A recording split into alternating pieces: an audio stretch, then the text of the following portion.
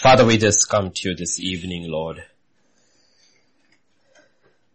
Wherever we gather, whichever place we gather in one name alone, O Lord, the name of Jesus. You're given only one name under heavens, but there is salvation, Lord. Oh Father, thank you, Lord, that you have given us that name.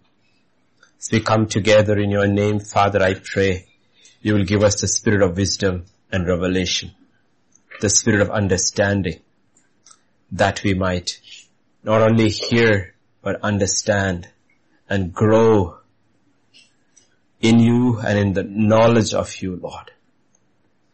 Even now, Father, as we study the word, we pray, Father, teach us. Continue to teach us your ways. Show us your paths. Speak to us, Lord. Speak to us.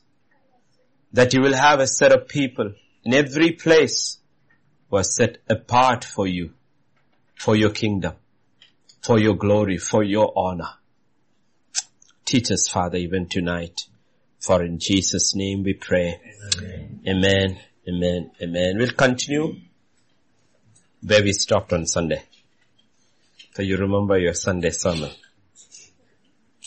We go to 2 Peter chapter 3 verse 18. That's the last verse of 2 Peter, of Peter's final epistle. It's a very familiar verse. But grow in the grace and the knowledge of our Lord and Savior Jesus Christ. To him be glory both now and forever. Amen. Scripture says there, grow in grace and in the knowledge of our Lord Jesus Christ. We have heard this before, but they go together. In the world also we know this fact that what we call is knowledge is power.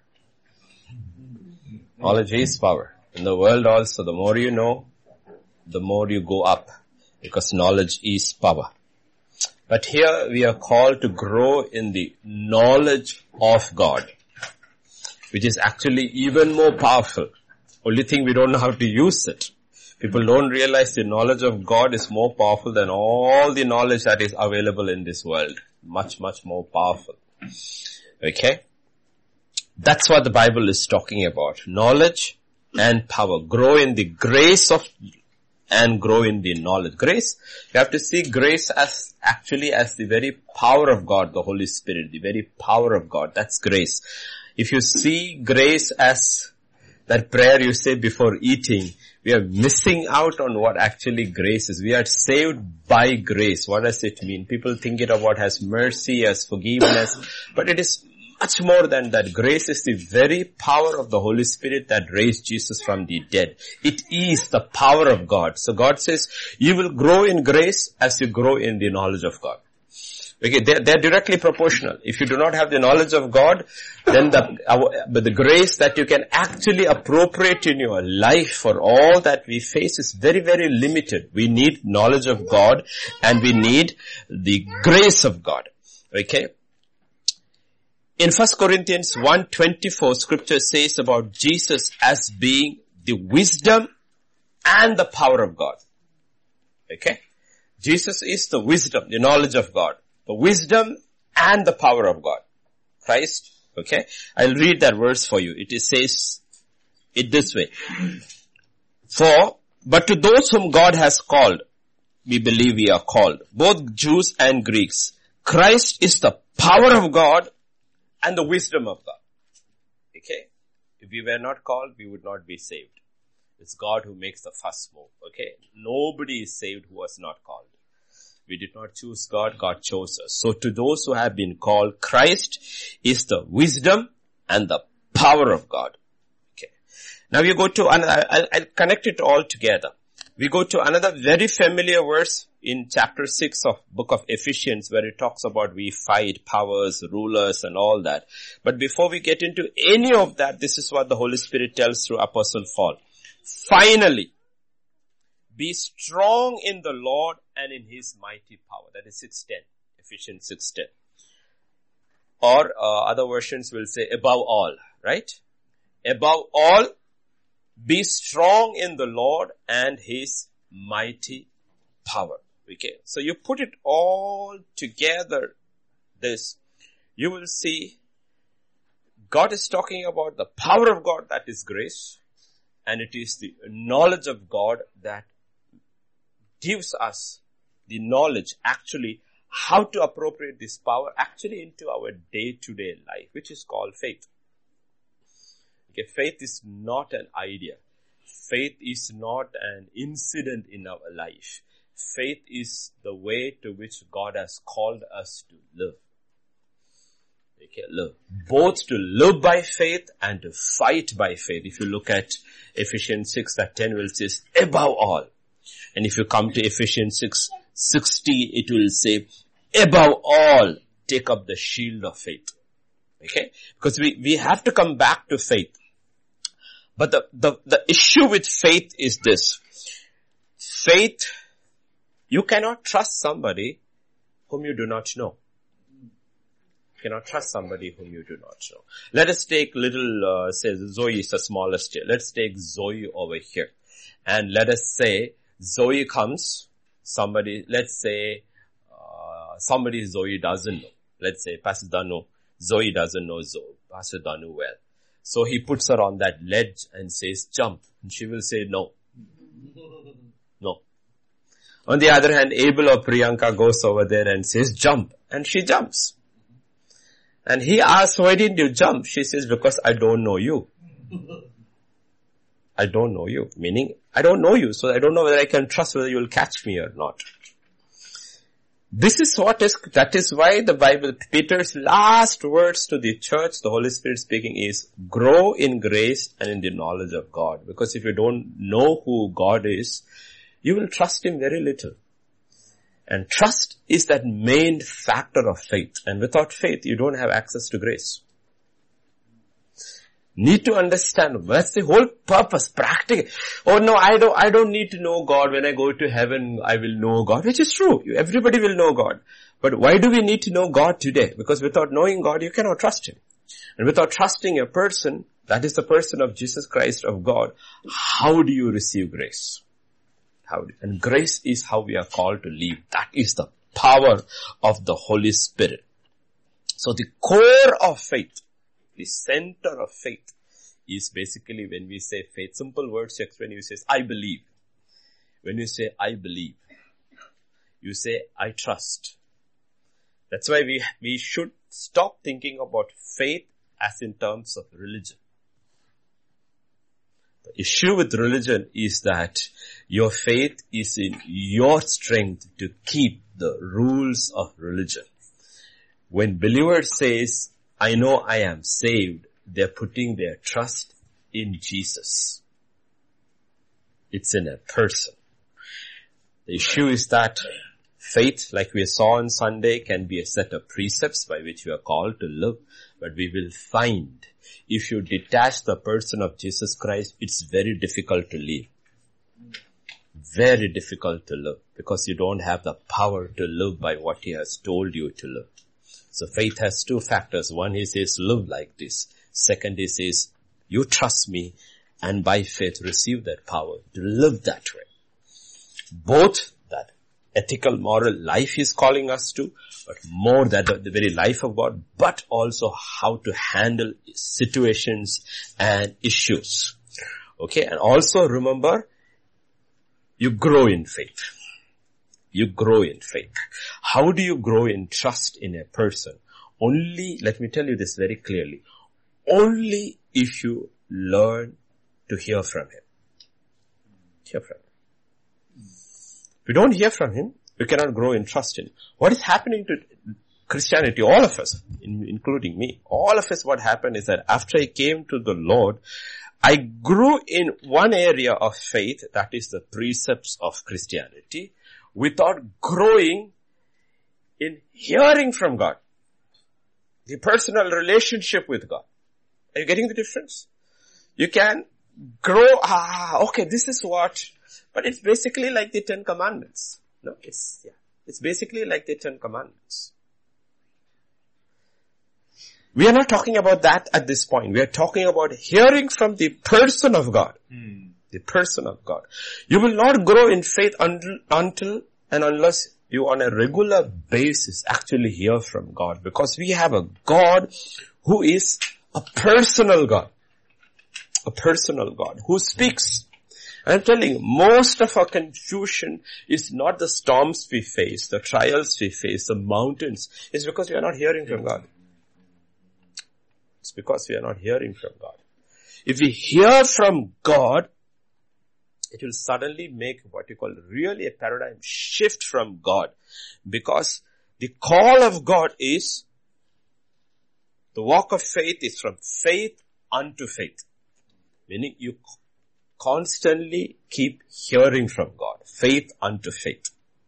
Okay? If I don't hear from God today, then I revert back to the good side of Christianity, the moral side of Christianity, which is good. But I haven't heard from God. Haven't heard from God to do something which is outside of religion. Outside of religion. Meaning that's basic. All of us will not be called to go out and do something, but all of us have been called to a life of prayer. And for a life of prayer to be a life of faith, you have to hear what to pray for something specific today, which is connected with the King and the kingdom. Otherwise, what does our prayer become? It also becomes a part of religion, without it becoming something specific which God has told us. Connected with somebody who may not even know. Okay? Because our God speaks. Otherwise we'll revert back to religion, and religion is sight. Religion is sight. And in sight insight in this world also knowledge is power. Money is power. Influence is power. All this is. So imagine a person in the world who has money, who has influence, and who has knowledge. That's very powerful. But God says, compared to this person, a man, a woman, or a child of faith can actually beat this person in the game every time. Because what we have access to, they never have. They never have. Okay? They have access to only created things. God gives us access to the Creator. Let's look at a simple example. Go to Mark chapter 5. Okay? Mark chapter 5. And I will read from there. Very familiar example, but we will read.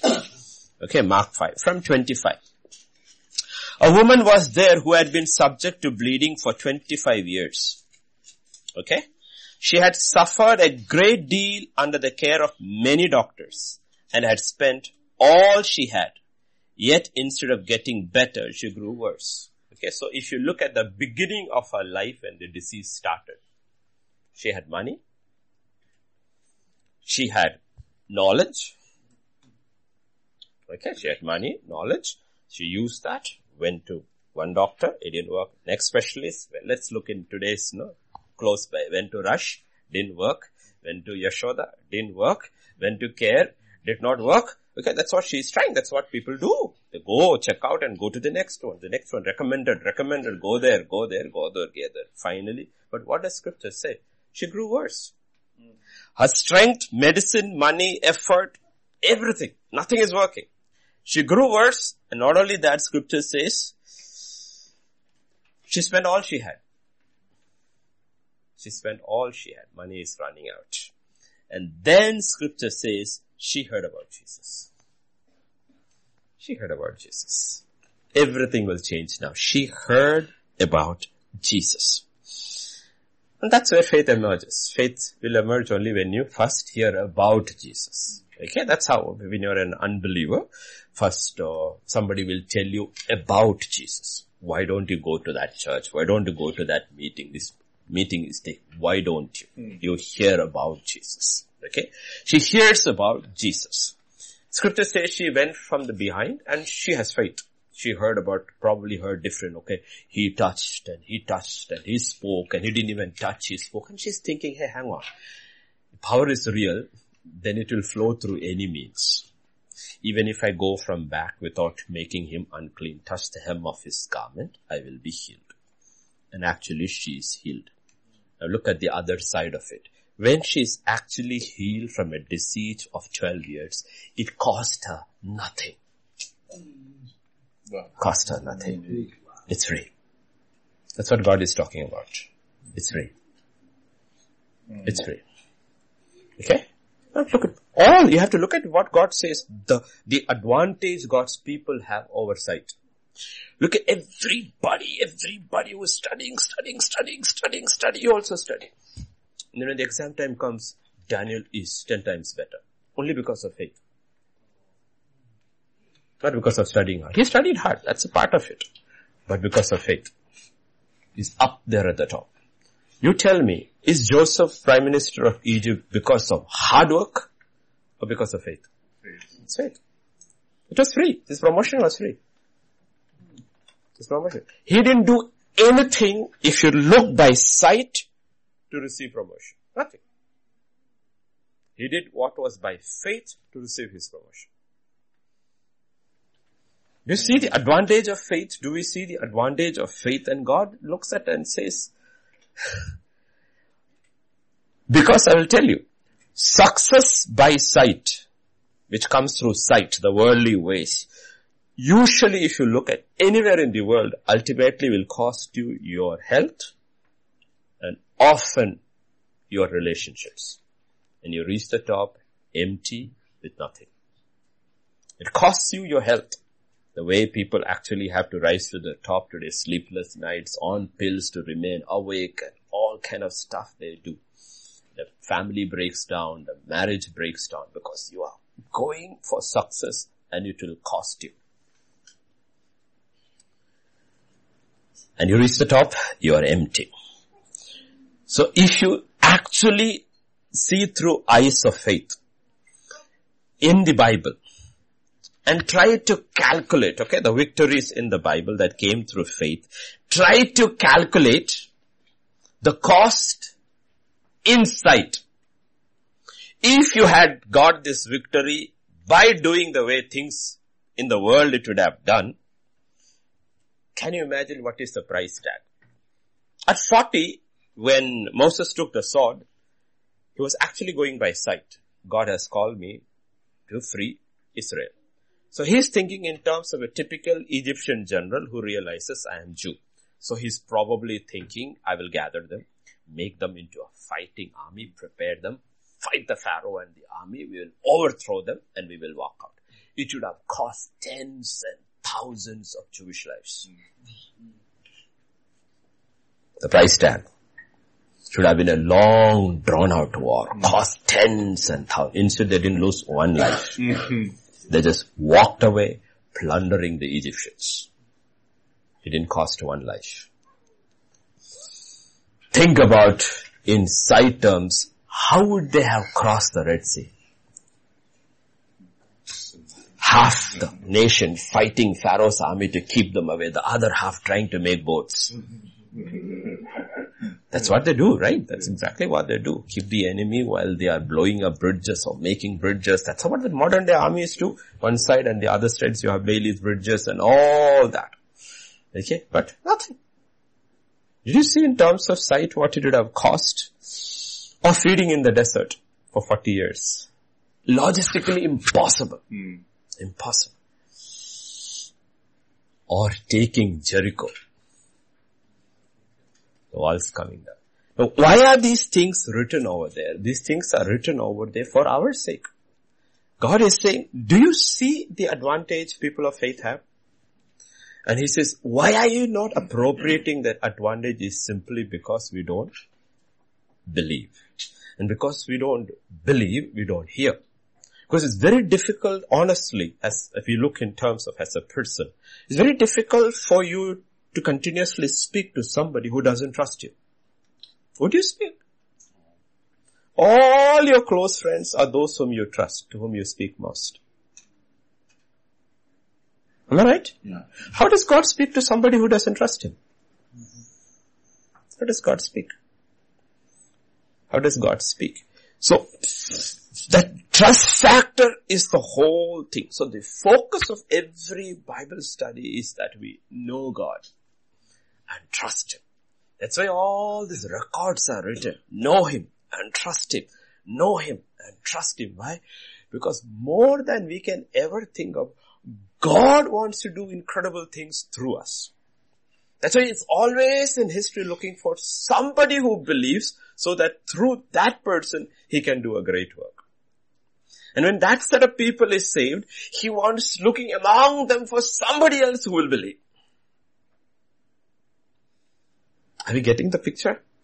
That's why we all, and God is not a respecter of persons, because when it comes to faith, nothing matters. It doesn't matter whether you have money or no money, you have lots or less, whether you have influence or no, whether you are strong or weak. None of these things which matters in the world matters. Only thing that matters is, do you believe? Can you hear? Will you believe? Will you trust me? And it doesn't take you from one distinct to there in one day. No, it doesn't. It takes you by stages, but every stage you have to hear.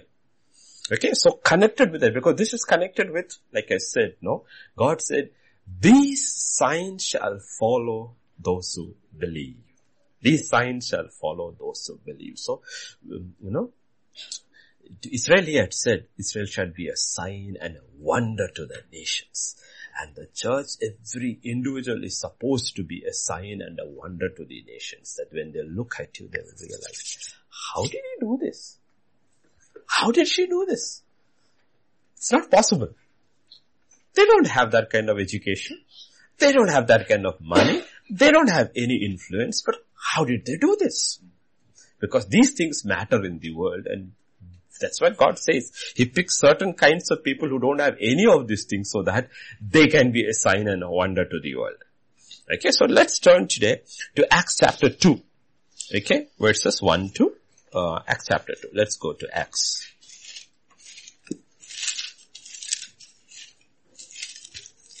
One to 4. When Pastor Vijay, could you read it for me? When the day of Pentecost arrived, they were all together in one place. Yeah, that is ASV. Can I read somebody NKJV? Yeah. NKJV, KJV, anything, yeah. If you have KJV. Oh. When the day of Pentecost was fully come, they were all in one accord in one place. And suddenly there came a sound from heaven as of a rushing mighty wind. And it filled all the house where they were sitting. And there appeared unto them cloven tongues like as of fire, and sat upon each of them. And they were all filled with the Holy Ghost and began to speak in other tongues as the Spirit gave to. This is the beginning of the church. Okay? Beginning of the church. The signs are started.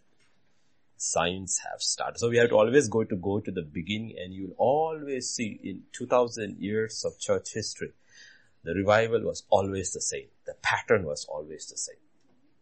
Always the same. But remember, before all this thing happened, he gave them 2 commands. One command was go, the other command was wait. Okay, you'll see that in Matthew 28 and you will see in Acts chapter 1. First is, go preach and make disciples. Second is, but wait till you receive power. Okay? That's why it's so important to hear both. The thing is that many who heard go went without waiting. Without waiting. When God says go and wait, you should wait and go. Okay? That's where Jesus constantly talks about hearing. So the first 2 commandments were go, preach, make disciples. But before they could go, he said, wait in Jerusalem, because you can't do this otherwise. You need power. Until you receive power. So when it comes to this question, wait, okay, because this wait is a very neutral term to all of us. Okay, wait. The question will start arising. How long should I wait? Connected with anything, your job, your marriage, anything. God is saying, wait. Slowly the issue will come. How long should I wait? How long should I wait? You see, if you look into scripture, God has His time for everything. Scripture actually says, in His time, He does everything, makes everything beautiful. So for anything specific, God has His time. Our issue is waiting for His time. So if you look at the narrative, that's why I wanted it in KJV or NKJV, scripture says, when the day of Pentecost had fully come. Fully come. Okay? When the day of Pentecost had fully come. Okay? That was the key. When it had fully come. They did not know. God knew. They didn't know which day it was going to come. God knew. That's where I said it means that's where trust comes in. I can trust this person. His love and His power. Both. Love alone is not enough. His power. So God shows these two continuously through the Bible. I love my people and I have the power to save them. Okay, both. The love alone won't help us. Love and power. So, how long do I wait is the question. How long is the wait? Until that day fully comes. Okay. Now, let me add a subtext to it. Wait does not mean waste. Wait does not mean you waste your time. Okay? Does not mean God told me to wait, so let me go buy a hammock. Okay? Or a rocking chair. No. Wait does not mean waste. In their particular case, in this particular case, you will see in Acts chapter 1 and verse 14, scripture says, 1:14. Yeah. One accord. In prayer. Supplication. They were not wasting their time. They said, okay, God told us to wait, so let us all sit together and wait. No. They came together in prayer and in supplication. Just because God said, I'm going to do something and you need to wait, does not mean we should not pray. Should not pray. This is one of the biggest mistakes believers make. Because God has promised I don't have to pray. God says, no, you still have to pray your way through. Still have to pray your way through. They were in one accord praying and making supplication. Making supplication. So God says, wait, don't waste your time. Like anything, apply it to your, like let's say, young person. He says, wait until that job comes. What do? You prepare to acquire as many skills as possible. Okay, skills as possible. You don't waste your time away. You don't waste, like if you know what God wants you to do, but when will that call come, you do not know. Because you know what He wants you to do, you prepare to acquire all those skills that is connected with that. So you know, I believe. God knows you believe. Because faith can be seen. Okay? So when God says, wait, okay, you have to always ask, wait. The next question is, wait for what? Wait for what? Right? Go to Acts chapter 1. Again.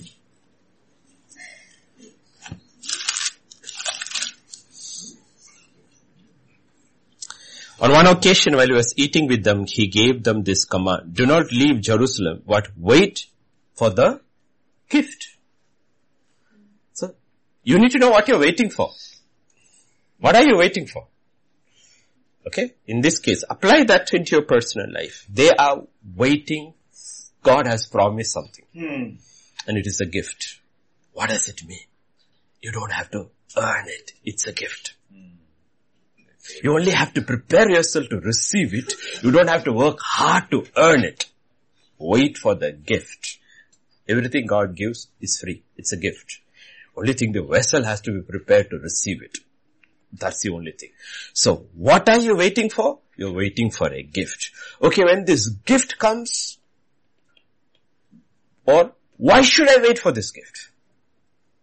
Why can't I go without waiting for this gift? Answer is given in verse 8. It says, but when you receive this gift, what will you receive? You will receive power. You will receive power. When I receive this gift, what am I receiving? I'm receiving power. And what does that power enable me to do? Enables me to be a witness. Okay, so you will see in that whole thing, everything. So you apply into your particular situation, and that's how you break it down. Waiting is not wasting. God is calling you to do something. But what are you waiting for? You're waiting for something that God has promised. We're very clear. What has God promised you?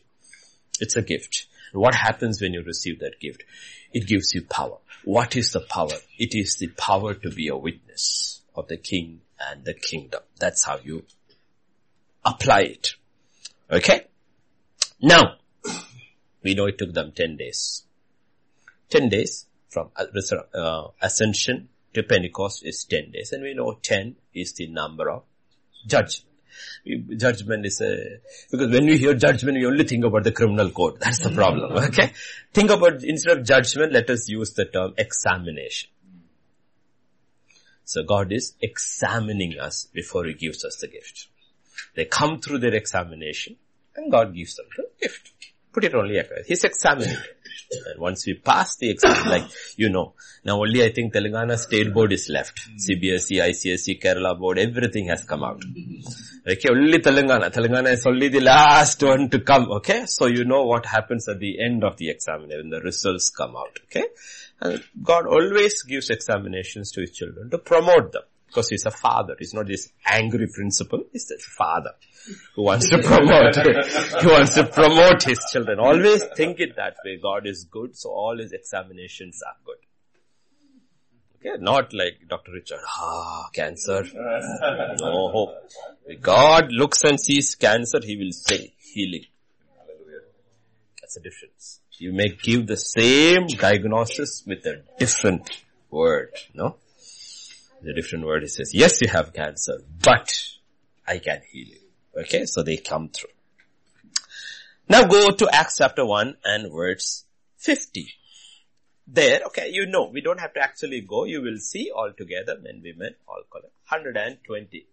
Okay, what does it actually say? 120. But if you know from Corinthians 15, when Paul talks about God appearing to Peter and John and the other apostles and finally to him, unnaturally born. But he says to over 500. 500. Okay. There's an incredible statement made by a man of God. He said something. This is, because we don't know, Bible doesn't tell you what happened to the others. Why weren't they there? One of the things he said is, this man of God said is, if you live slow, you will die slowly. Meaning, if you're always late in doing things, you can also will know that you will end up as nobody in God's kingdom. We don't know what happened to this 380 plus. You will never be a leader in God's kingdom by hanging in late. In any picture, photograph, or ancient times paintings, you will never ever see a captain at the back. The captain is always in the front. Okay, always in the front. It's a fundamental thing children need, young people need to never be late. Never be late. It's a simple discipline. You this thing. You never be late. Okay. Latecomers may be just given entry into the kingdom, but they do not go to the front to lead. Never be late. That's if you want to be a captain in the Lord's army, or be the bride of Christ. Or the bride of Christ. Remember, those who were late only saw the door shut. The bridegroom is in. And you know what all the young pretty girls of Haran felt when they knew Rebecca had taken the most eligible bachelor in the world. Why? Because she was first. She was first. She was there first at the well. Okay. This has got to do with everything connected with God. Because you will never know which day, which hour, which place are you going to get your revelation, your blessing, your anointing, your breakthrough. You never know. Nobody has any clue. Nobody has any clue. Remember Philip running after the chariot. Like I said, if he had been slow, he would have missed his text. He ran. And as he ran and reached the chariot was the exact text from which he should preach. Okay? Please understand this thing.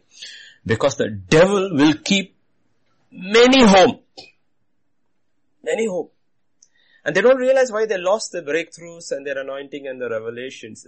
Some people, all you need to keep them home from church is to feed the cat. Okay.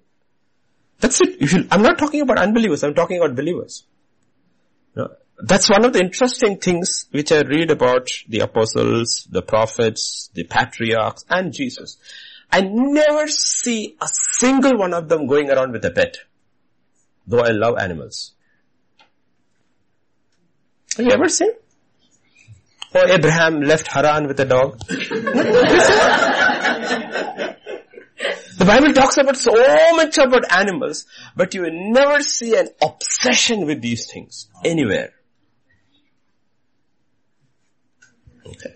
Never see because I'm talking about, we hear all these other kind of testimonies from, US and all, obsessed dog and dog's beauty parlor, those clippers, and the dog dies, $10,000 funeral for the dog, win the will, old man is dying, leaves it for the dog, makes a trust for the dog. And you get obsessed with these things. Be on time as far as it is possible. Everywhere people gather in God's name. If you're going, be on time. Be ahead of time. You know why? Because you never know when is your time. Now let's go back to Acts chapter 2 and verse 1. Yeah. When the day of Pentecost was fully come. They were all. They were all. They were all. They were all there. The ones who began 10 days early, nobody had dropped out. They were all there. They were all. They were all. This is a very fundamental thing with church and church movements. Okay? You never know when God is going to move. The thing is that on the day of Pentecost, they were all there. The ones who began on the first day, were they all there on the 10th day? They were all there. They were all. That's the first thing. They were all. Second? They were all with one accord. One accord? In one place. One place. Okay. Doesn't say, when the day of Pentecost had fully come, most of them. It doesn't say some of them. It doesn't say almost all of them. It says all of them. In one accord. And in one place. It's a very difficult thing for God to work this out. Because first to get all is very difficult. Then if you get them all, you cannot get them to one accord. And if you get them to one accord, they will not gather in one place. It is, if you look at it, you actually look at it in modern terms, to receive something which you don't even know what it is. God, Spirit managed to get them all, and got them into one accord, and in one place. Okay? One place. All one accord in one place. And the Holy Spirit has done that work. Before He can release unlimited power. Unlimited power into the hands and lives of mortal men and women. Simple, weak, unlearned men and women. None of them are learned in that group. Paul is not even there. Okay? One accord. They have come together. So I believe they spend time, pray, we know that, in the Word. Okay, in the Word, discussing. Remember, 40 days first He prepared them. Jesus prepared them the first 40 days. What did He teach them? He taught them about the kingdom of God. 10 days they prayed. 40 days He taught. Okay, because without teaching you don't know what to pray for and how to pray. So 40 days He prayed about, He taught about, Bible is very clear about the kingdom of God. And 10 days they prayed, and when 10 days they prayed, suddenly they remembered this is how we should pray. Thy name, Thy kingdom, Thy will. So it's all about the kingdom. So it's very easy to come into one accord when you have a common purpose. We are not able to come to one purpose because our purposes are different. It's not connected with the king and the kingdom and his will. If everybody is hearing only about the king, the kingdom and his will, the king, the kingdom, and all of us are under the same king, the same kingdom, same will, it is easy to come to one accord. One accord. So after 3.5 years ministry plus 40 days, 50 days, Jesus' Spirit has managed to bring 120 people to one place, one accord. Okay? One accord. And then the next verse. How does it begin? And suddenly. Suddenly. See, you read through the Bible, God often does things suddenly. It actually means unexpectedly also. Suddenly. When something suddenly happens, we did not expect it. Suddenly. So it means our God is a God who does things suddenly, so better be prepared because there is no time to prepare. Sudden quiz. Okay? Sudden exam comes, suddenly you know there is no time. Suddenly you realize there is no time to prepare. Our God is a God who does things suddenly. Because our God does things suddenly, like the thief in the night, He will come. There's no time to prepare. They were all looking in the transfiguration on the mount and they were talking, we'll make trees. Suddenly there was a voice from heaven. This is my son. So it was like a double shock. Once they saw Him is real, second they heard a voice from heaven. Suddenly. Okay. When Apostle Paul, whose name was Saul, with his company was going on the road to Damascus, Scripture says, suddenly there was a light like 10,000 suns shining around. It was suddenly, unexpectedly. Meaning with God, expect the unexpected. Because you never know with our God when He breaks through. It's a God who breaks suddenly. Okay. They were beaten, their backs were broken, legs were locked in the stocks, thrown in the midnight hour into the jail, and they were singing and praying, and Scripture says, suddenly there was an earthquake. Suddenly there was an earthquake. Okay, this is where faith comes. You look at all these things and says, Lord, when? And when you don't realize, suddenly a proposal comes for Hannah, and it is a believer wife. And suddenly, okay? Never know, okay? Never know. Suddenly, okay? Suddenly, you never know. Suddenly, okay? Elijah and Elisha cross River Jordan and they're talking and talking. Suddenly the chariot of fire came and took Elijah. Super. Suddenly. You go through the Bible, actually go through a list of suddenlies connected with God. You'll be very, very surprised. Suddenly. Okay? Suddenly. Okay? That's why, if you really sit and study the Word of God, it's better than any fast-paced Hollywood movie. It's very interesting how God does His things, okay? Because all these movie ideas, we got it from God. Exactly. Okay. Now for 10 days, they've been praying, teaching, listening, hearing, whatever all these things were happening. They were listening to the voice of men. For 10 days. What does the Scripture say? Next verse. Then suddenly there came a sound from heaven. Suddenly there came a sound from heaven. Suddenly there came a sound from heaven. That's the key. It's not suddenly. Suddenly what came? A sound from heaven. That's what makes the difference. We have heard so many earthly voices. We need to hear from heaven. Suddenly they heard not the voice of man, but the voice of God. Because it doesn't matter how great the man is. it can never compare to the voice of God. Amen. Never to the sound of God, sound of heaven. It never has the same power. Now suddenly scripture says there came a sound from heaven. Let me go to the next one. What was it like? As of a rushing mighty wind. Like a rushing mighty wind. When Elijah was on Mount Horeb, it was a whisper. Whether it is a whisper or a rushing mighty wind, it's both Ruah, the Holy Spirit, which is breath. The Holy Spirit which means breath, and Jesus is the Word, so we suddenly understand God is speaking to us. God is the person, His Spirit is the breath, and His Son is the Word. That is how communication takes place. Yes. I speak to you, the breath comes, and there is sound. Okay, and God says, for your sake I'm putting myself in that turn. I am. My Son is the Word. My Spirit is the breath. And the Spirit can be a whisper or a mighty, rushing wind.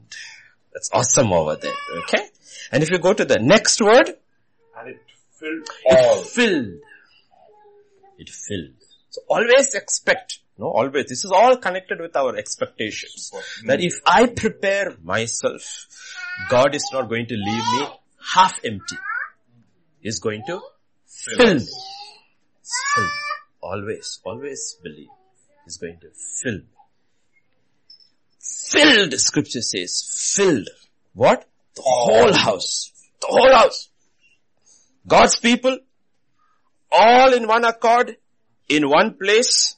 This is God's desire. He fills the whole house. He's not a conjuice. In anything he does. Even let me tell you when it comes to finances. He's not. When he feeds with 5 loaves and 2 fish, it's not that he fed 5,000. They had 10 baskets of leftovers. That's the nature of our God always. Okay? When they had run out of wine, he filled 6 jars. And these are these huge, the biggest jars kept to wash feet. That's the nature of God. Because that's his nature. He wants, that's why you remember his command to the servants, fill the jars. He didn't say just pour some water into it. He said fill the jars.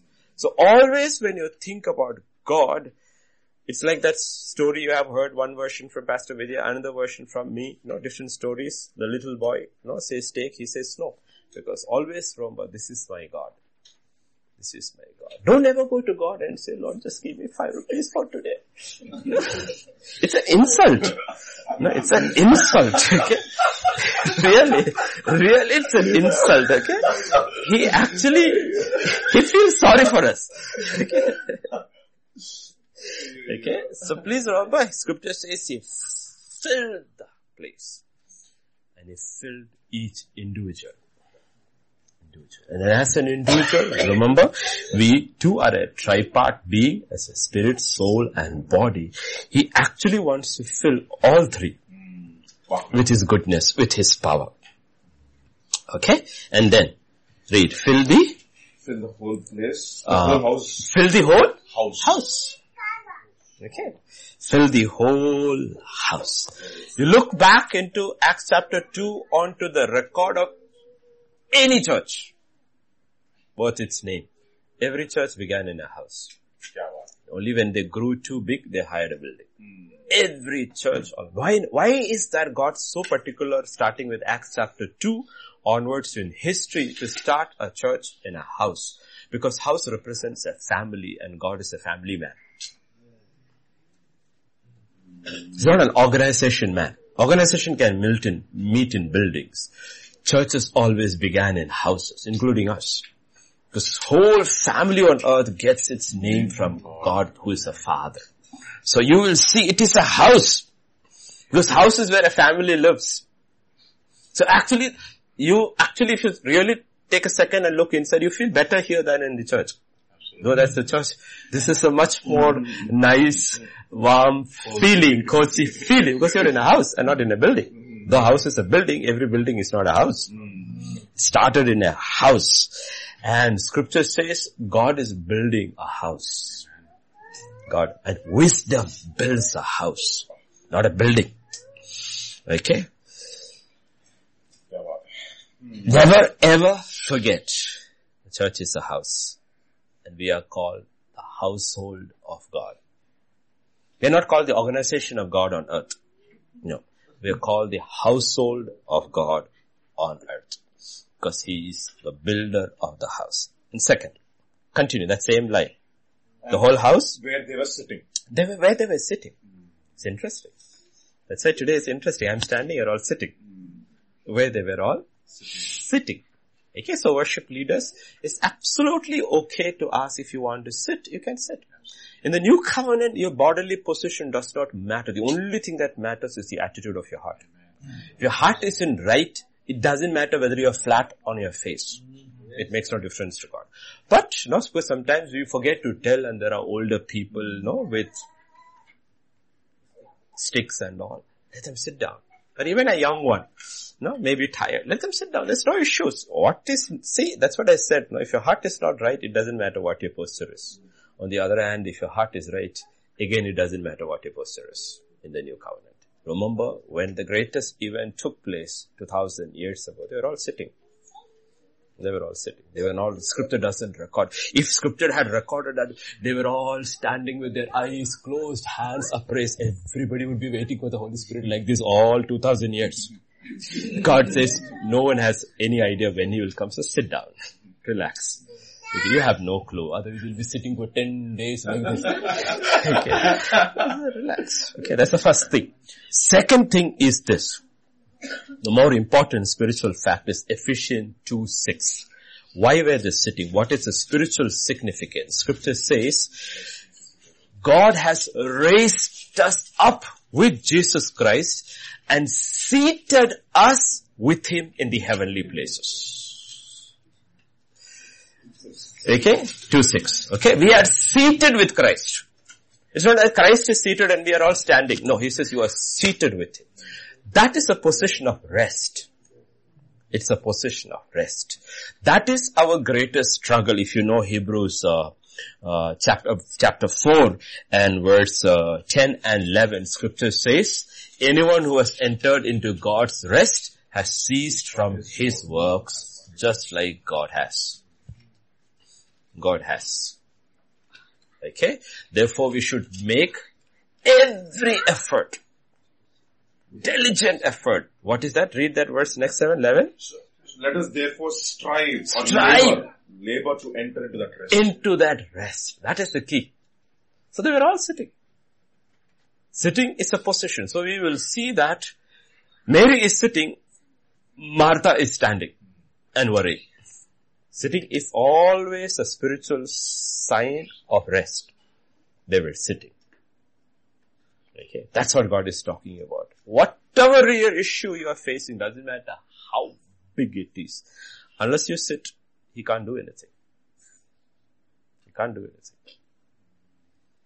Now, these are all spiritual truths connected with faith. Okay, faith. Like some of you may be thinking about dinner. What to eat, what to cook, where. This is one set of people who are not worrying. It doesn't even cross their mind. They are seated, they are playing, and they reach home, they will say, where is dinner? So God actually wants that from us. Actually wants that from us. Okay. That's what I said. Faith is a lifestyle. We are called to live by faith. Faith is a lifestyle. They are seated in Christ Jesus. We are seated in Christ Jesus, and He said, in life, my children, your greatest struggle should be to enter into my rest. Every day we'll have to fight like David and say, my soul, you don't pass. Be still. These things are too big for me. I'm not going to concern myself with this because I can't handle it anyway. So I'm going to sit down spiritually and hand it over to God. And that's what God is looking for. And the reason God is not able to do much in many lives is because we are not sitting. Sitting is an attitude of absolute trust because God cannot fill those who are anxious because they're already filled with anxiety. He cannot fill those who are fearful, because they're already filled with fear. He cannot fill anybody who's grieving, because you're already grieving. He wants you to be at rest. At rest. That's the key there. We're sitting. The next. Next slide. And there appeared unto them cloven tongues like as of fire. Fire. The next thing that is mentioned over there is fire. The fire of God is put across in the Bible. It's a symbolic actually of the Holy Spirit, okay, of one as the sanctifying fire and the consuming fire. God comes across as this. For believers, He is the sanctifying fire. The unbelieving world, ultimately, it will be the consuming fire. For these things, God's Spirit, okay, is put across as fire. Now, if you look at Genesis chapter 19 verse 24, I believe it's the Holy Spirit who is actually the fire. Okay, the Holy Spirit, He is the refiner's fire, is the Holy Spirit. Genesis chapter 19, okay, this is Lot and his family are taken out. Safety out of Sodom and Gomorrah, judgment is coming. How does judgment come? Reading your Bible is interesting. Then the Lord rained on Sodom. Then the Lord rained on Sodom And Gomorrah sulfur and fire from the Lord. Sulfur and fire from the Lord Out of heaven. out of heaven. There are two Lords here. One is the Lord on earth, that is Jesus. And there's another Lord there. The Lord on the earth told the Lord in the heaven, rain down fire. Time has come. And it's the Holy Spirit. It's the consuming fire. The Holy Spirit is water has judgment and water has salvation. Judgment is always, we have to realize when the act of judgment comes, it is the Holy Spirit who does it. The act of sanctification is the Holy Spirit who does it. So the Holy Spirit comes as fire. Fire. This is that is why it is connected, like you will see. Is there an issue here with the writer of Hebrews and the writer of Leviticus? Because the writer of Hebrews will say the altar of incense was in the most holy place. Well, the Leviticus will say the altar of incense is in the holy place, very close to the most holy place. To the way. Okay. But another thing is there. You have the Ark of the Covenant, you have the cherubim, okay, and the mercy seat from where God speaks. Okay. Now, this is only a physical representation of what is happening in heaven. You have to read Ezekiel to see what actually happens in the heavenly realm in chapter 10 verses 1 and 2. Ezekiel 10 verses 1 and 2. I'm very comfortable, okay, because this is the way I used to preach in the underground churches. It's like reliving. This is how we used to gather. Nobody would know there is a meeting going on. Yeah, verse 1 and 2. Then I looked, and behold, on the expanse that was over the heads of the cherubim, there appeared above them something like a sapphire, in appearance like a throne. And he said to the man clothed. Okay, listen to this, okay? The cherubim out there, the wheel within the wheel and all that we sing over there. And above that like sapphire, there is a throne. That's God seated. And he said to the He speaks from that throne. So between the cherubim, He's seated. This is the actual spiritual picture of what is there in the holy place. Okay, most holy place. And God is speaking. And he said to the man clothed in linen, go in among the whirling winds underneath the cherubim. Fill your hands with the burning coals from between the cherubim. Between the cherubim, what is actually there? There's fire. He says a man in linen, he goes over there, he said, take that and scatter it over Jerusalem. Before that, in chapter 9, he says, all those who fear God, mark them. And after that, he says, scatter the fire. Jerusalem is finished. Only those who are sealed will be saved. Okay, so in the most holy, why I'm saying is that if you look at the tabernacle, you have the outer courts, you have the holy place, you have the most holy place. The only thing common in all three places is fire. Wow. The outer courts you need fire. In the holy place you have fire in the incense and in the light. And in the most holy place there is fire of sanctification or judgment. The common thing is the fire that unites all these three places. Otherwise the work that is being done is different, but common thing is fire. Okay, remember our God is a God sanctifying fire or consuming fire. And cloven tongues. Cloven tongues means? Now which animal has cloven tongues? Snake. snake. That's what happened to man when he listened to the devil who came in the form of the serpent. His tongue became like the serpent's tongue, divided tongue. It's a cloven tongue. Now if you go to James chapter 3 and verse 10, the whole chapter is about tongues. Okay? Not the Holy Spirit tongues, but about the tongue. 3:10. From the same mouth come blessing and cursing. Blessing and cloven tongue.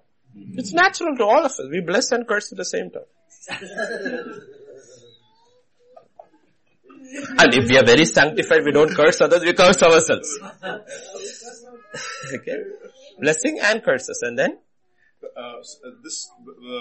My brothers, these things ought not to be. Does a spring pour forth from the same opening both fresh and bitter water? Bitter water. Does a spring bring forth clean and bitter water? Can a fig tree, my brothers, bear olives for a grape? So we are cloven tongue. And life and death is in the power of the tongue. And the Holy Spirit is coming in the form of the fire. And spiritually, if we were to actually, before being born again, if God had taken an X-ray and shown all our tongues, it was like this. So when the Holy Spirit comes, it comes as cloven tongues to cleanse and sanctify our tongue. That is why everybody who is baptized in the Holy Spirit is given two tongues. One of understanding and one you don't understand. Because with the understanding you say things which you are not supposed to say, and with thought the one which you understand, he cleans it out. Two tongues you are given. And that's why we are not given understanding about the tongues in which we speak. Because God says if you do, you will not say it most of the time. Because it's not very flattering to you. Cloven tongues. Okay? Remember, even Peter, blessed and cursed. Even if everybody leaves, I will not. And little later he was cursing. He was cursing. All the apostles realized, they all said the same thing and they ran for their lives. They all said this thing. So when the Holy Spirit comes as fire, scripture says it comes as cloven tongues. Because this is what is the primary organ that God is going to use. That's our witness. That is our testimony. They overcame the devil by the blood of the Lamb and by the word of their testimony. Word of their testimony. And you know what actually happens in Isaiah? You remember when Isaiah sees that vision of God, his first confession is about his tongue. I'm a man of unclean tongue. And the next thing the cherubim does is he takes that fire and touches his tongue and says, and then God says, who will go? And he says, I'll go. Sanctifying power. He said, I'll go. Why is he ready to go now? Because he knows his tongue has been sanctified. And now he can speak with holy fire. See, look at the procedure, you will see this is the procedure in which God takes his people. Because they are going to preach the gospel. And it is the power of God unto salvation and also judgment. So scripture says, they were all filled with the Holy Spirit. And what is the evidence? Began to speak with other tongues. Began to speak with other tongues. That is the evidence. People debate about it. But the Bible doesn't talk about any other. Every place where the Holy Spirit came, they knew they were filled. How did they know? Because they spoke in other tongues. Immediate. How will he know otherwise? How will he know otherwise? The evidence, scripture says, the Spirit gave them utterance. The Spirit gave them utterance. This is always God's format for revival. Format for revival. Or a new move of His Holy Spirit. You go back into anything. The Welsh revival or what is that other one? Beginning of last century, the big one. You know? That place, street. Azusa Street. Any one of them, you will see the format has never changed. There was a set of people who came out, separated and closeted themselves with God, worked on themselves. The Holy Spirit worked on themselves. When they were ready, the Holy Spirit came upon them and they went out and revival began. Never be a different pattern. Never be. In the Old Testament, other situation, God, if you couldn't find a set of people, you found one person. That person was closeted with God, prepared, ready, filled, and that person. That is like Elijah, Elisha, and all of them, the individuals. Because there was no all there. Only one man was there. So if it was one. And it all begins, if you listen, obeying to the voice of God. Separate yourself from the world. Closet yourself with the Lord. Hear from heaven. Be filled. Then go out. And when the going gets tough, you went out. Now you're filled. Going gets tough. You never forget the commission, but you never forget the command. So in Acts chapter 4, it's now they have gone out, they are filled, gone out. Things are really bad. Apostles are being arrested, beaten. And what does scripture say in chapter 4 verses 23 onwards? And being let go, they went to their own company and reported all that the chief priests and the elders had said unto them. And when they heard that, they lifted up their voice to God with one accord and said, Lord, thou art God, which has made heaven and earth and the sea and all that is in them, who by the mouth of David thy servant has said, why did the heathen rage and the people imagine vain things? The kings of the earth stood up and the rulers were gathered together against the Lord and against his Christ.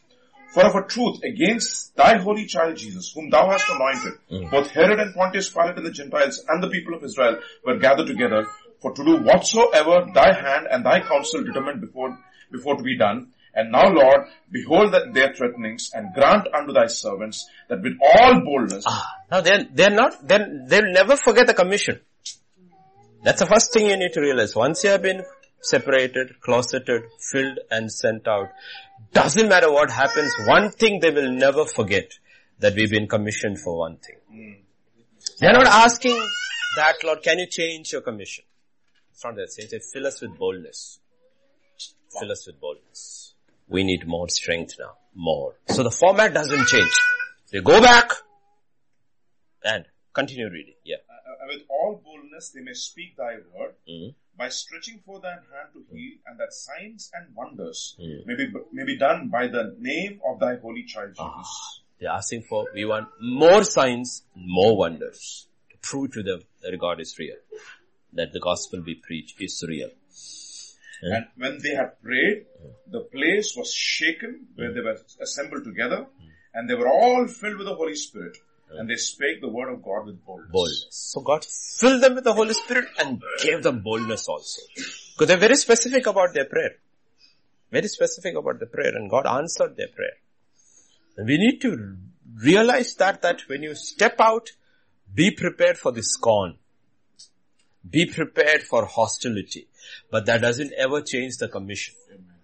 The commission will never change, because scripture says in the gospel according to Luke, this gospel shall be preached to all nations and the end shall come. That's the final sign. Gospel shall be preached to all nations and the end shall come. So the commission is very clear, and we know the end will come. And the commission and the end are connected together. So God's people, when you face hostility, like in your office, mocking because you're a believer and you walk like that, go back in your closet and come back even more filled and with more boldness. More boldness. Okay. So understand, this format never ever changes. So this is how you look at as faith and grace. This is how you look at it. They believed, they waited, obeyed, they received grace, which is the power of the Holy Spirit. Let's go to Romans chapter 5 verses 1 and 2.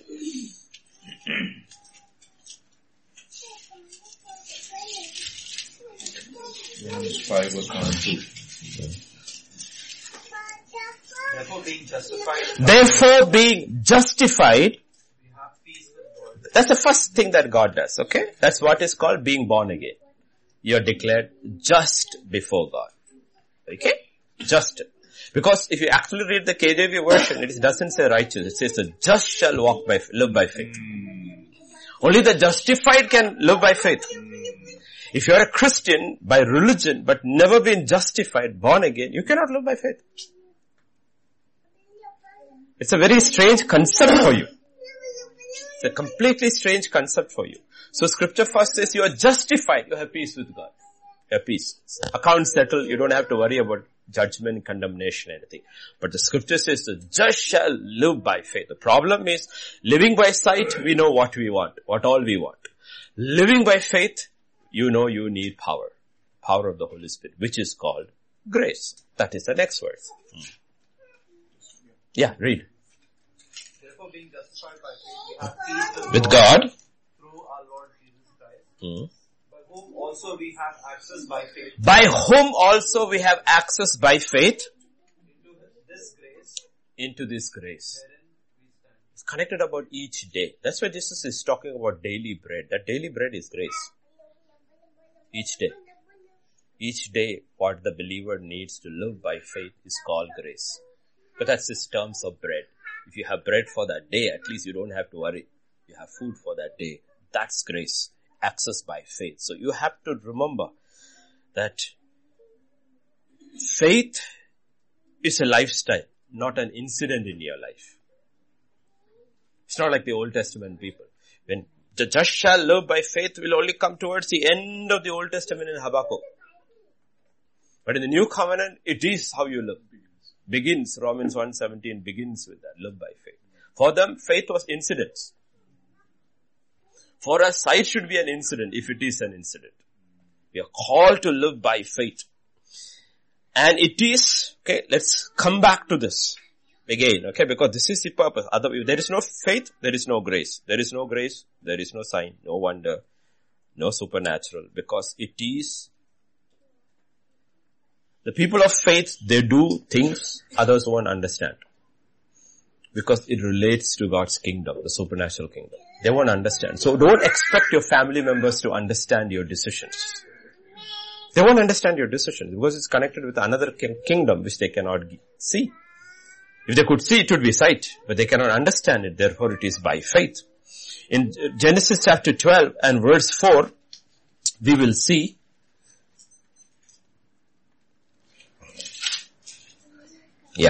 So Abraham departed as the Lord had spoken. Spoken. God speaks, you hear.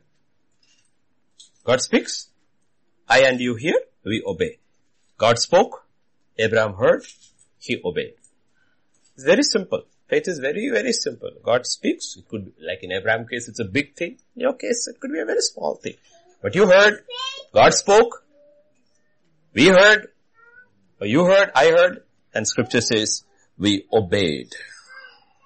Hebrews 11:8.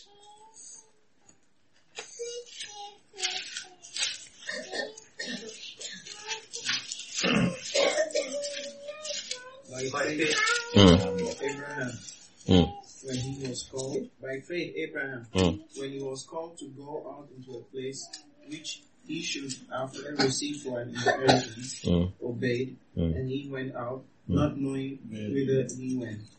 To us, basically it means, like he is the father of believers, faith is always a journey into the unknown. Journey into the unknown. Sight is always a journey into the known. See, even as parents, when we pick careers for our children, it is by sight. Actually, you should allow children to pick their own careers after they finish class 12. What is that you like? In India, most children end up doing what their parents like. And parents' intentions are very good. They're looking at security. They're looking at security. But in faith, your security is God. Security is God. Okay, so when the child, because the child who some way or other knows a little about God, has heard, when he makes his own decision at class 12, that's when you actually make your decision, he or she is probably making the right decision. And you could be making the wrong decision because you allowed them to choose as God has inclined them. It's inclined them. Okay, because faith is a journey into the unknown. Unknown for everybody. The only known factor there is God. You have no clue what your tomorrow holds. With the confidence that God is there. With the confidence. So Abraham went into actually a strange land. He's never been in that land before, not knowing where he was going. The only thing he knows is that God said go. And look at Genesis chapter 12 verse 6 and 7. Abraham passed through the land to the place of at Shechem, to the oak at Moreh. At that time the Canaanites were in the land. Then the Lord appeared to Abraham. Lord appeared to Abraham. See, when he moved into the unknown, knowing the only thing known in his life is the voice of God, when he moves into the unknown, he's met by the known God. Now you cannot sit at Haran and says, I want to experience you here. God says, you will experience me there. But I don't know that place. God says, good, I know the place. You don't have to worry about it. I know that place. You don't know, but I know. I am the one who's asking you to go there. I am the one who is asking. I'll tell you honestly, in godly homes, that's why arranged marriages work better than love marriages. Because parents have prayed, they have sought the will of God, and they found this boy or girl, and then when they marry, they're moving into an unknown. But it works, because God meets them there. I'm not saying there's anything wrong with the other, as long as that is to the will of God. You look at actually ratio-wise which marriages actually work, you will see arranged marriages work better than love marriages. Well, love marriage is a walk into the known. It's not into the unknown.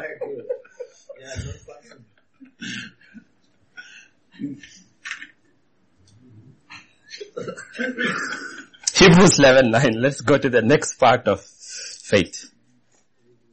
11:9.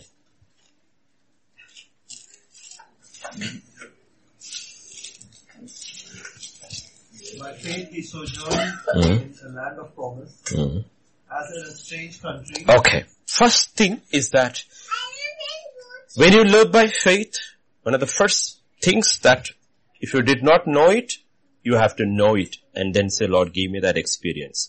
When you actually start living by faith, this world becomes a strange place. It's not a familiar place. It's not a comfortable place. It's always a strange place. It's a strange place. It's a strange place. We're not at all comfortable here. We live here, but we're not at all comfortable here. One of the fundamental things you need to realize is if God calls any one of you and sends you to a place and you're very happy to go there, He didn't send you there. He always sends you to the places you don't like. And you're not comfortable at all when He sends you. It's a strange place. It's a strange place. Third, next thing written about, second thing written about there, He dwelt with tabernacles. 3 generations. Faith can be passed on. It transcends generations. Abraham, Isaac, Jacob, just 3 generations. They dwelt in tabernacles or in tents. So you and I have to believe that, Pastor Vijay has to believe, I can pass my faith on to Abigail and Emmy, Joanna and Aman, Sarah, Zoe, the next generation, and to another generation. Faith can transcend generations. You have to believe. This is an act of faith, because what you have deposited in them is the word. It doesn't matter how they look like when they grow up. That's irrelevant. Because if you looked at Isaac, you will say, wow, I am successful.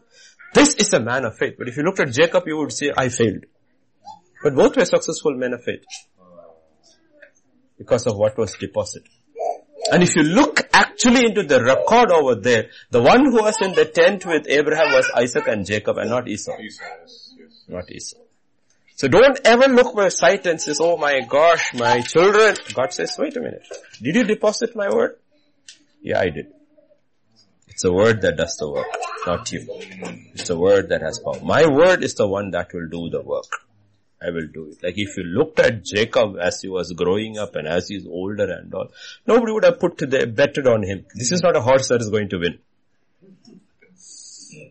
Nobody. But God looked at him and says, he's the fellow who was dwelling in the tent with Abraham. He has heard. Esau has never heard.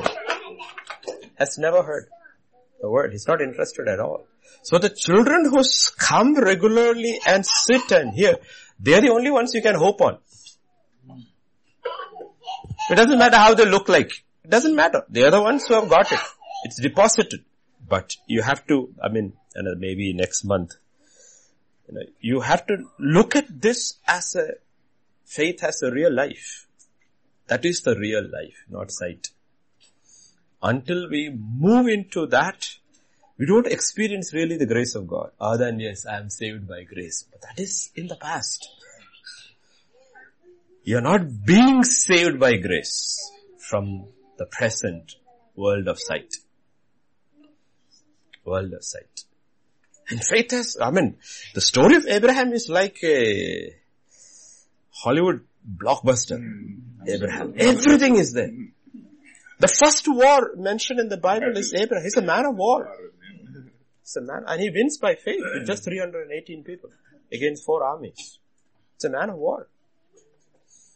The thing is that we don't. Next time whenever I teach this, if you look at how he went and how he chased those armies, it is by today's measurement, it's 230 kilometers he chased them.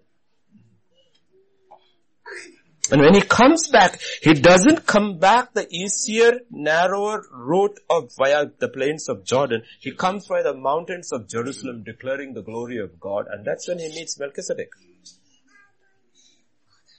Okay. Because faith has all these things. Faith doesn't take a shortcut. It takes that higher route to give glory to God. And is met by Melchizedek. So you have to look at life in those terms and say, Lord, it doesn't matter what the world says. The only thing that matters is, what do you say about me? What do you say about me? What do you say about me? And that is to what we are called. And it all begins in the church age. It all begins by them separating, not wasting their time, comes to one place, one accord, and the Holy Spirit comes. Suddenly, you never know. You never know. Maybe you attended for 11 years, nothing has happened. You never know. It may be in the 12th year. You never know. You never know. When God touched Rebekah's womb, it was in the 25th year of the sojourn in the promised land. 25th year.